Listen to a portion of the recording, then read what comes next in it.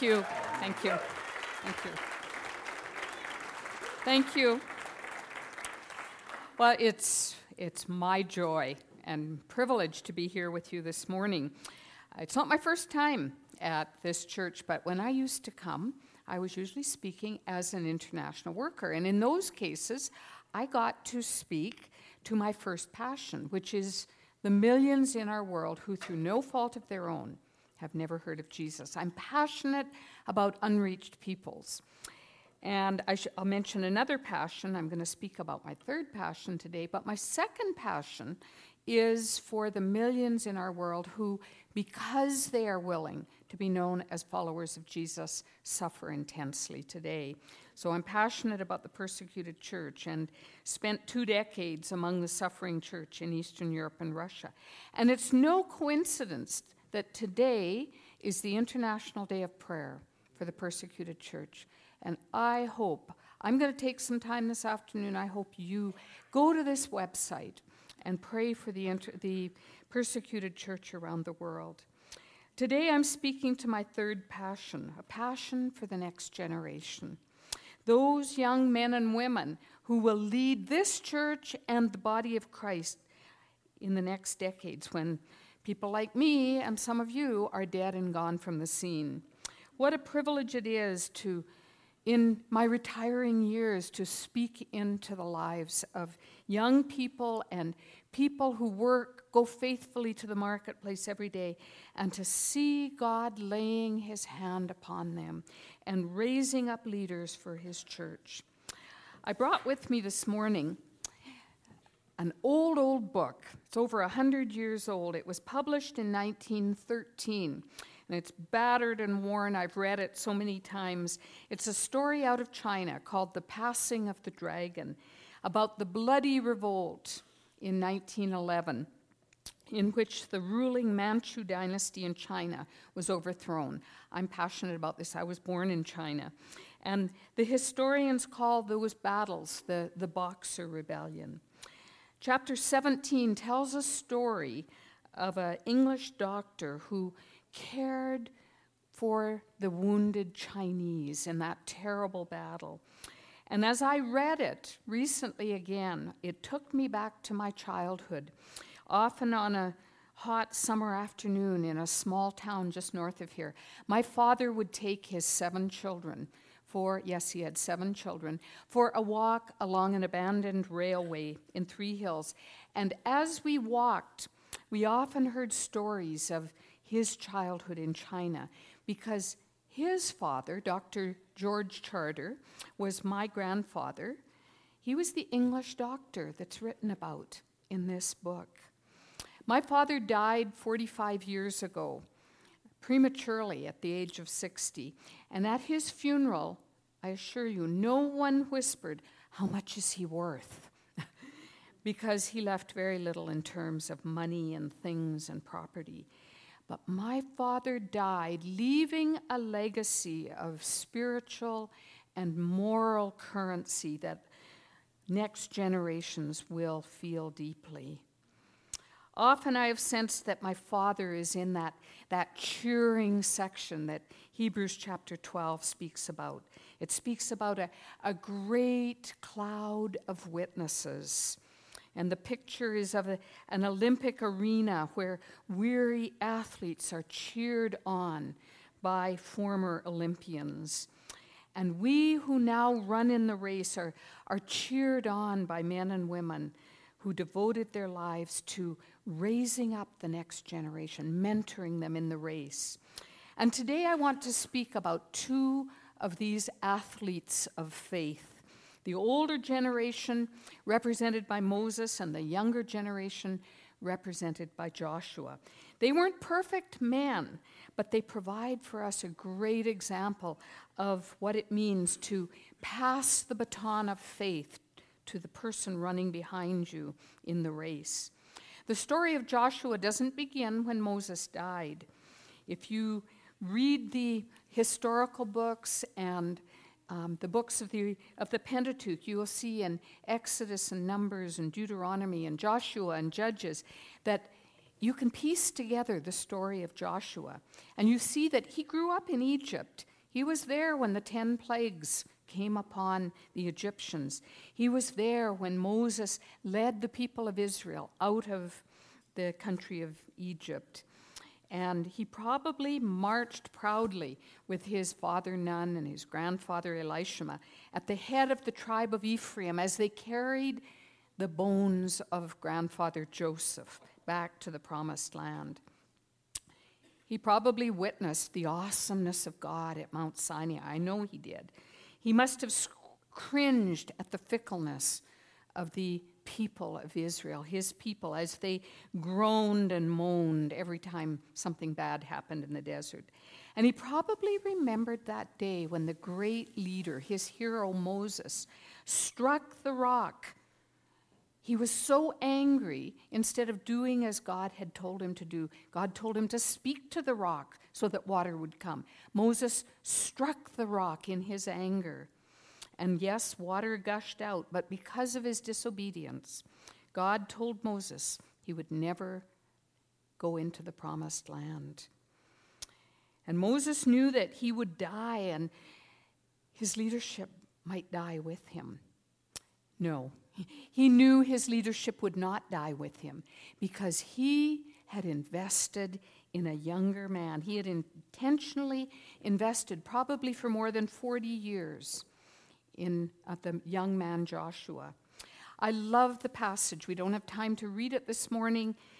Read it this afternoon, Numbers 27, where Moses, when he knew he was going to die, and so he deliberately asks God for a younger man to carry on what he is doing among God's people.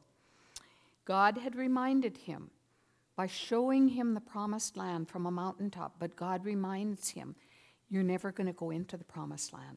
Somebody else is going to lead my people there. And in Numbers 27, you begin to understand just how important the investment Moses made in Joshua becomes. Because Israel is facing the most critical days of its existence. Because on the other side of the Jordan River, there are idolaters. And Moses must have at times worried about his people. What will happen to my people when they move into the promised land and the remaining idolaters, these godless people, are living among them? It's an interesting picture, perhaps, of what the church is up against in today's world. Do you ever think of that as you think about the children you've brought into the world?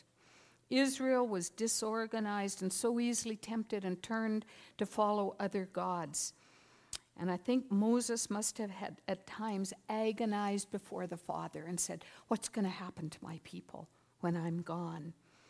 And I wonder at times if, as you hear the news, you realize with soberness these are pretty scary days to bring children into the world, unless we are intentionally thinking about leadership for the next generation.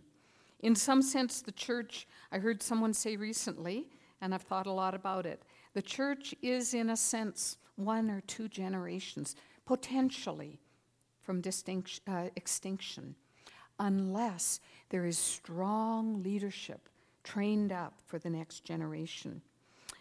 If that sounds really far-fetched, if you look at history, and I'm always reminded of North Africa, which missiologists refer to it today as the land of the vanished church. Because on the day of Pentecost in Acts chapter 2, if you look there, you'll see that there were Libyans and North Africans among that massive crowd upon whom the Holy Spirit descended. And many became Christians and they went back to their home countries. And in North Africa, a vibrant church was established. It produced theologians like Cyprian and Tertullian. It produced martyrs, and if you've ever been to Alexandria in Egypt, amazing libraries of theological books. And yet, in the 4th and 5th century, when Arab invaders brought Islam to the region, the church, at first, it vanished without a trace. Very, very few believers left. And even today, the church is small and struggling. And that's why I dare to say that potentially And I know that Jesus said, I will build my church and the gates of hell will not prevail against it. But potentially, the church could be a generation or two from extinction unless there is a very deliberate commitment to turn around, see who's running in the race behind us, and begin to pass the baton to the next generation. My message this morning is not just addressed to the older generation, although this is a large part our responsibility. But there is not one generation excluded from the challenge I want to leave with you this morning. Whether you are 18 or 80, there is someone younger than yourself to whom you can begin to prepare for that handoff of the baton. Yes, I'm speaking as an educator this morning. One of my favorite educators, a brilliant man by the name of Walter Brueggemann, he has said every generation that wants to exist beyond a single generation must think about education. And he's talking about the education of the soul. It's a special kind of education. I don't like using the word mentoring because for so many people it's intimidating. They say, well, that's for a special group of people who are specially prepared. And that's why I use the picture of passing the baton, like in a relay race, because if you are a believer this morning, you are in the race, and there is someone younger than you running behind you. And so I like to simplify it, demystify it. This is not rocket science. I talk about it as a relationship, and I think all of you have relationships with someone younger than yourself. Let me talk about the relationship, because as I look at Moses and Joshua, I see so much that I can learn about what happens in that relationship. 4 things that I want to talk about as we talk about the relationship. First of all, we're talking about a relationship that it isn't a calendared event. It only happens once a week. No, it happens in the daily life of people in the church or in your workplace. It's a relationship in the everydayness of life. I love what Eugene Peterson says when he talks about this relationship between the older generation and the younger generation. He says, you know what? It's really like farm work. He says, all the unglamorous chores like cleaning out the barn and mucking out the stalls and pulling weeds, it's farm work. The unglorious conversations and prayers that happen between God's people in the everyday context of life. And so I'm going to tell you a few things that I see, especially as I've looked at the life of Moses and Joshua, that help me understand things I can do in this relationship with the younger generation. And the first thing I want to say is that it involves prayer. The very first mention of Joshua is the battle with Amalek. And in Exodus chapter 17, verse 8, Israel is under attack, and the 80-year-old Moses takes the young man Joshua aside, and he says, hey, Joshua, you go and fight, and I'll stay here and pray for you. And Exodus 17, verse 10 says, so Joshua fought the Amalekites as Moses had ordered, and Moses and Aaron and Hur, they were the older generation, went to the top of the hill, and as long as Moses held up his hands, the Israelites were winning. And whenever he lowered his hands, the Amalekites were winning. When Moses' hands grew tired, they took a stone and put it under him, and he sat on it. Moses, Aaron, and Hur held his hands up, one on one side, one on the other, so that his hands remained steady till sunset. So Joshua overcame the Amalekite army with the sword. Moses built an altar at that place and called it, the Lord is my banner. And here's how he explained it. For hands were lifted to the throne of God. Prayer was a vital part of Israel winning the battle. Can you imagine the impact on a young man when an older man prayed for him while he was down on the battlefield? My own participation in the Christian and Missionary Alliance goes back more than 40 years. And many, many people prayed for me, many of you here in this church, Well, I went to some very tough places in the 80s and 90s behind what we then called the Iron Curtain. It wasn't because I was brave. It was because people were praying. Imagine the impact on a younger person who you know. If you were to say to them, for example, as they go into the marketplace tomorrow, "Hey, buddy, I'm praying for you. What can I pray for?" Or if you say to someone, "You're off to the university tomorrow, let me pray for you. Tell me what you need." Joshua won the battle that day, not because he had the smarts, but because an older person was investing in him by prayer. Let me give you another example of just how ordinary this kind of relationship is. Things that any of you can do. Another thing that the older Moses did for the younger Joshua was that he invited him to share in God's presence. He invited him into the most intimate moments of his life with God. Look at Exodus 24, if you have the time. Moses is going up Mount Sinai to get the law. And it says at first he took 70 men with him. And then as he saw a vision of God's glory ahead, he left some of them and he took only the young man Joshua with him. And for 6 days, Scripture tells us, they entered into the most glorious experience of God's presence. And Joshua, the young man, was never the same again. And it causes me to wonder if the younger generation in our churches ever gets invited into the presence of God with you. Maybe to join in your quiet time alone with the Lord. Or, as I often say to young people, you want to learn how to pray? Every time there's an opportunity for prayer in your church, I hope you're there, learning how to pray from someone who's a little further ahead of you in the journey.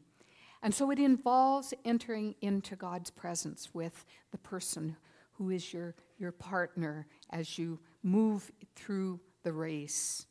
Let me mention another very ordinary thing. It happens perhaps every day, certainly weekly in the church. Let me mention serving, because Moses modeled for Joshua what it meant to serve the body of Christ, the people of God. Can you imagine the impact when Joshua was invited to go with Moses into the most holy place? That's pretty awesome. And the story of Joshua is filled with accounts of how he walked alongside Moses. In Exodus chapter 33, again around those verses 7 to 11, when Moses would leave the camp and he would go with Joshua to the tabernacle, and they would see hanging over the tabernacle that cloud that indicated that the presence of God was there.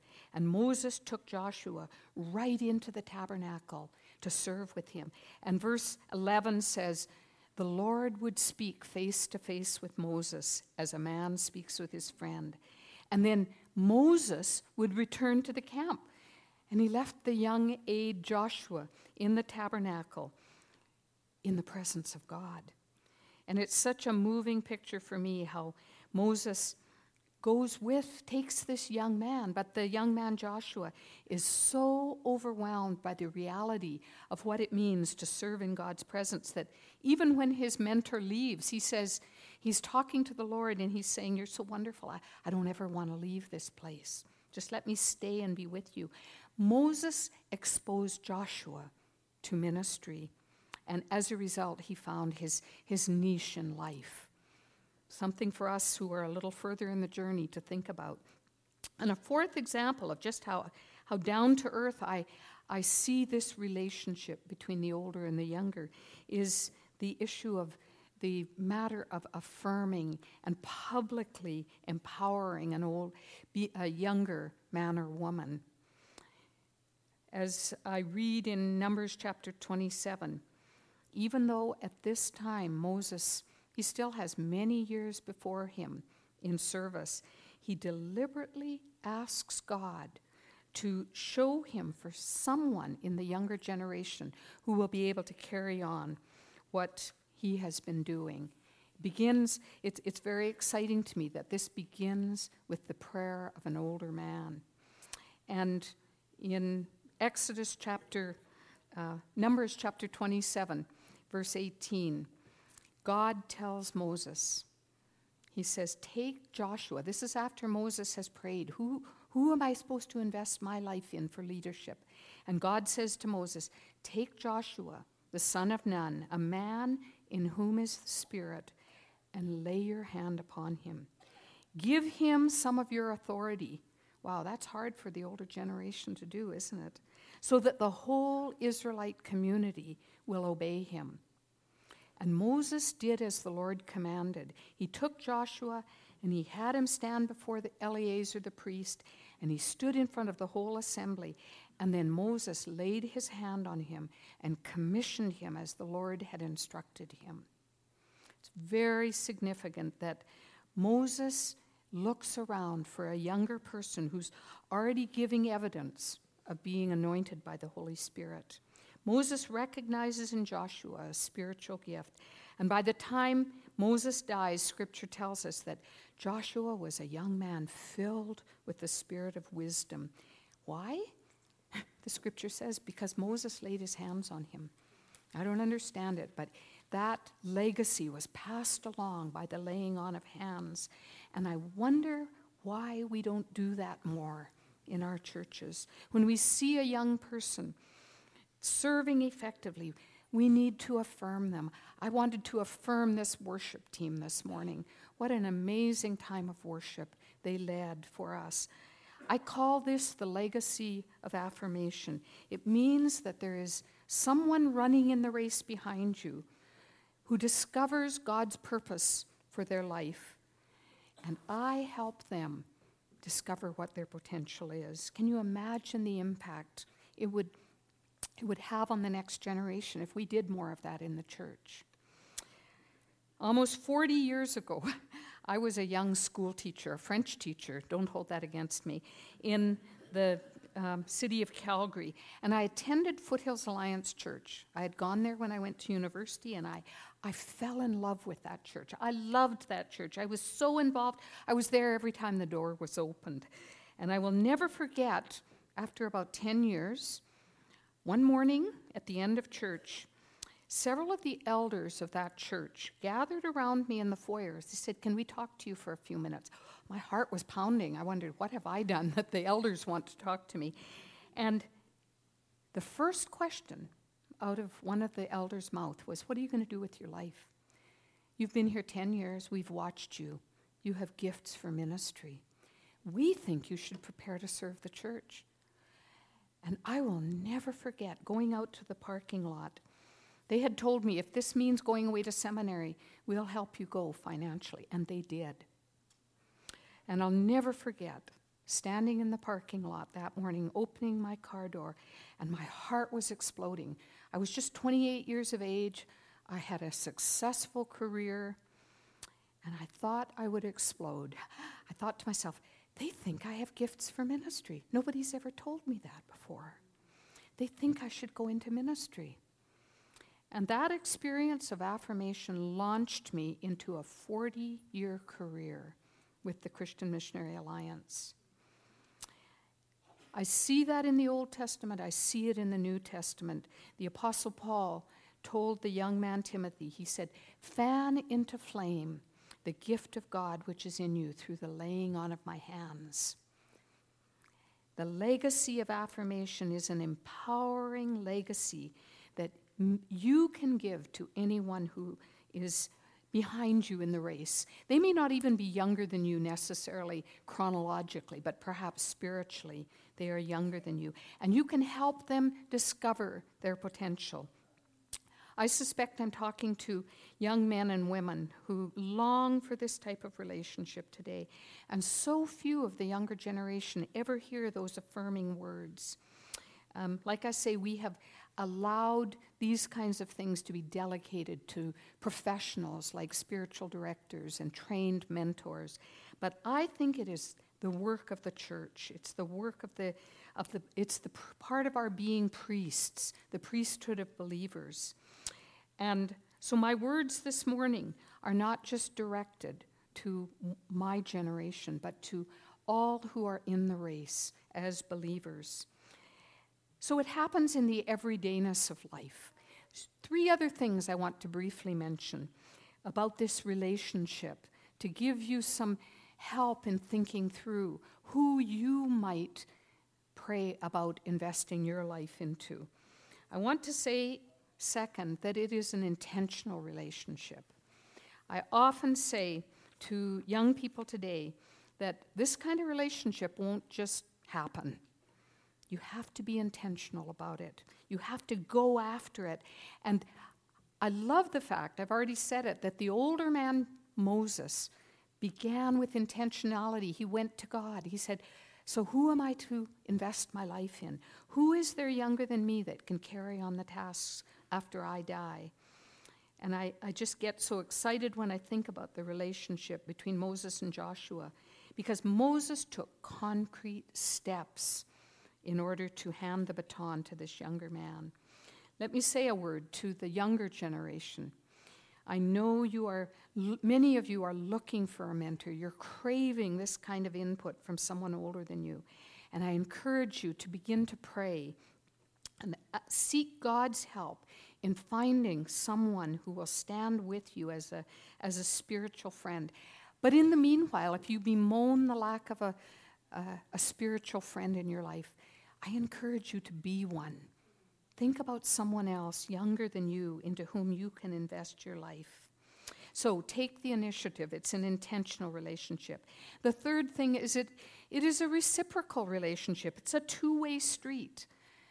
I think that Moses, who lived to be 120 years of age, he was kept young by all the young men that surrounded him all the time.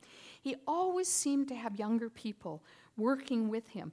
And it's a powerful story if you trace the story of Moses and Joshua through the Old Testament in those early books as an older man loved and invested and trusted. He invested in Joshua. And the younger man, Joshua, admired and loved Moses. But I suspect that it went both directions as they worked through the daily routines of life. It's a two-way street. When I mentor someone, one of the first things I say to them is, I need you in my life as well. I need you to pray for me and speak into my life. And so the question I have for those of you who are in my generation or and I'm certainly older than 50, but the above 50 age bracket, I urge you to begin to ask God, who can I invest my life in? Some of you are already doing it. And to the younger generation, perhaps your prayers will begin with, who can I receive from? And you may have to go after it. You may have to ask someone to speak into your life. It's a reciprocal relationship. During the years that I was an international worker in Russia and Eastern Europe, many times pastors would ask me, they knew a little of my story, they knew that I was one of 7 children, and that amazingly, all seven of my father's children took that baton from my father's hand, if you like, and began to run in the race faithfully. And they used to say, what did your father do in passing faith to the next generation that made the passing of the baton so effective that not one of those children dropped it? And I used to say, I don't know. I'm really not sure. And I've thought about it a lot. And this morning, I think I have the answer. And I'm going to give you the 4th way of describing this relationship. I call it is autobiographical. That's a big, uncomfortable, imposing word. But it just means, I think my father's passing of the baton was so effective because he told us his story. That, I think, was the key. Because although my father's been gone now for 45 years, I don't remember his face. I can't remember his mannerisms, but I remember his stories. And more importantly than his stories, I remember with such clarity the God of my father, who was revealed in those stories. And the finest investment that you can make in your children and your grandchildren and in the younger generation here in this church is to tell them your story. We in the church have given up our love for stories, and they've been substituted by a love for ideas. And we need to relearn how to tell stories.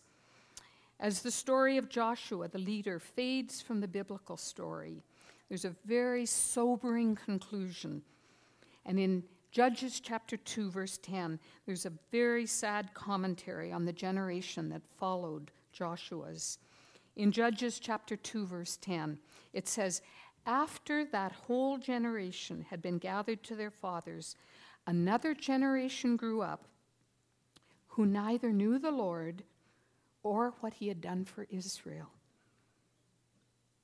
Then the Israelites did evil in the sight of the Lord. They forsook the Lord, the God of their fathers, who had brought them out of Egypt." Joshua led them into the promised land. He didn't give them a 10-year plan. He told them the stories of God's faithfulness. Moses had told the story. Joshua told the story. But somehow the generation that followed Joshua failed to tell the story. And the people of Israel never grasped that personal knowledge of God because of the lack of stories. I don't have time to tell you all about telling your story. I have a seminar I often do with churches about how to tell your story. But let me just tell you, to give you something to start ruminating, thinking about. When you tell your stories, 3 fundamental questions are asked and answered. Number 1, the question is, who is God? And I know that as I heard my father's stories and as his children heard the story, very clearly we began to understand that my father's God was a faithful God. He was a loving God. He was a forgiving God. And that leads me to the second question. I came to understand the question, who am I? Because my father didn't spare us the details of what a naughty little boy he was. No, he often told us about when he would be punished for wrongdoing. And I'm sure that in Moses and Joshua's lives, I'm sure Moses told him clearly why he wasn't going into the promised land. In other words, the younger generation begins to understand that it is not because of our goodness, not because of our faithfulness that God chooses us. He chooses us because he loves us. And that's what helped me to understand myself. It answers the question, who am I? And the last thing, that when you tell your story, the next generation begins to understand the purpose question. What am I supposed to do with my life? I talk to a generation today that really is floundering to know the answer to that purpose question. And I think that as we share our stories with the person behind us in the race, they come to put together the pieces of that purpose question. I have a dear friend in Calgary. His name is Jake Hebert. He's a retired school principal who lives in Calgary still. And every time I see him, he puts up his hand in the air and he expects a high five from me. And to most people, Jake's greeting is a typical, friendly high five. But to me, it is much, much more. When Jake gives me the high five, he's still saying to me, "Miriam, I handed it off to you." Because Jake was among that group of elders who stopped a young French teacher in the lobby of the church and said, "You have gifts for ministry that you need to develop. You need to prepare to serve God, Miriam." And that day, Jake passed the baton to me.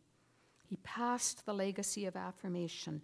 And down through the years, I have benefited from so many in the church who have affirmed me with their insight and affirmation. And I'm here this morning to urge you, as older men and women, you're all older than someone, to speak into the lives of those who follow behind you.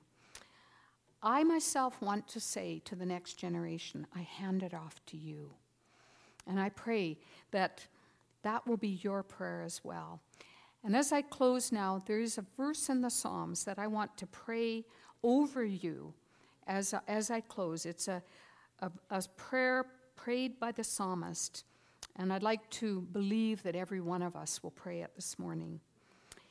And here's the verse from Psalm 71, verse 8. Even when I am old and gray, do not forsake me, O God, till I declare your power to the next generation and your might to all who are to come. Thank you. May that be be fulfilled in this church, Airdrie Alliance. God bless you.